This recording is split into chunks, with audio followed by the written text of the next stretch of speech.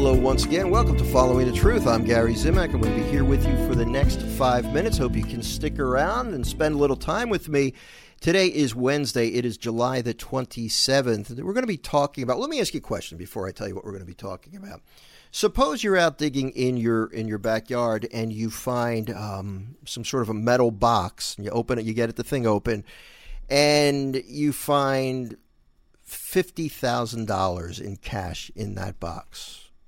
What are you going to do with it? Are you going to protect it? Are you going to make sure you get it to the bank right away? Or are you going to just leave it in the field and maybe go about your business? No, we're all going to react. We're going to go crazy because we found a buried treasure.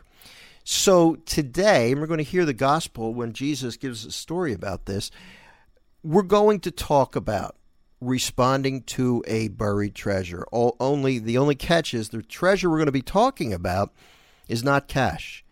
It's not money. It's not things. It's not a material thing.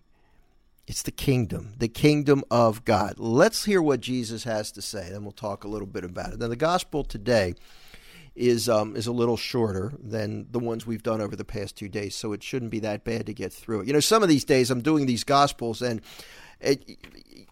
I don't know if you realize this. I think you do, that I don't have a script with this program. I'm not about to script this. It would be really an insult to you and an insult to the Holy Spirit, who I ask to help me always before I go on the air.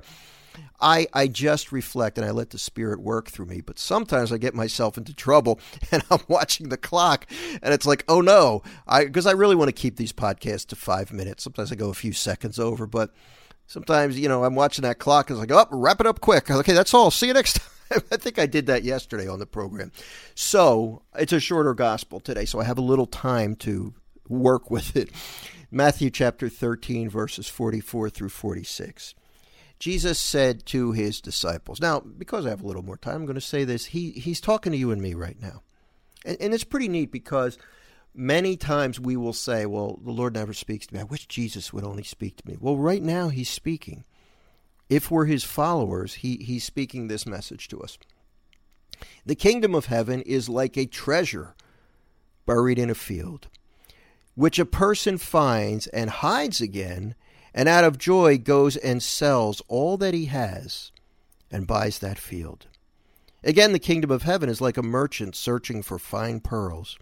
When he finds a pearl of great price, he goes and sells all that he has and buys it. So the question is, you and I'm going to assume we are followers of Christ. Or, we're at different stages on our spiritual journey. That makes sense. You may have been you may have been a legitimate follower of Christ for a longer time than I have, or maybe vice versa, or whatever the case is. But when we first came to the conclusion that we have a treasure in this invisible kingdom of God and our relationship with Jesus Christ. For me, it took many years, after being a lukewarm Catholic for many, many years, it took a lot of time for me to finally realize, hey, I got something special here. Now, the question is for all of us, and really Jesus is posing this question to us, how do you respond?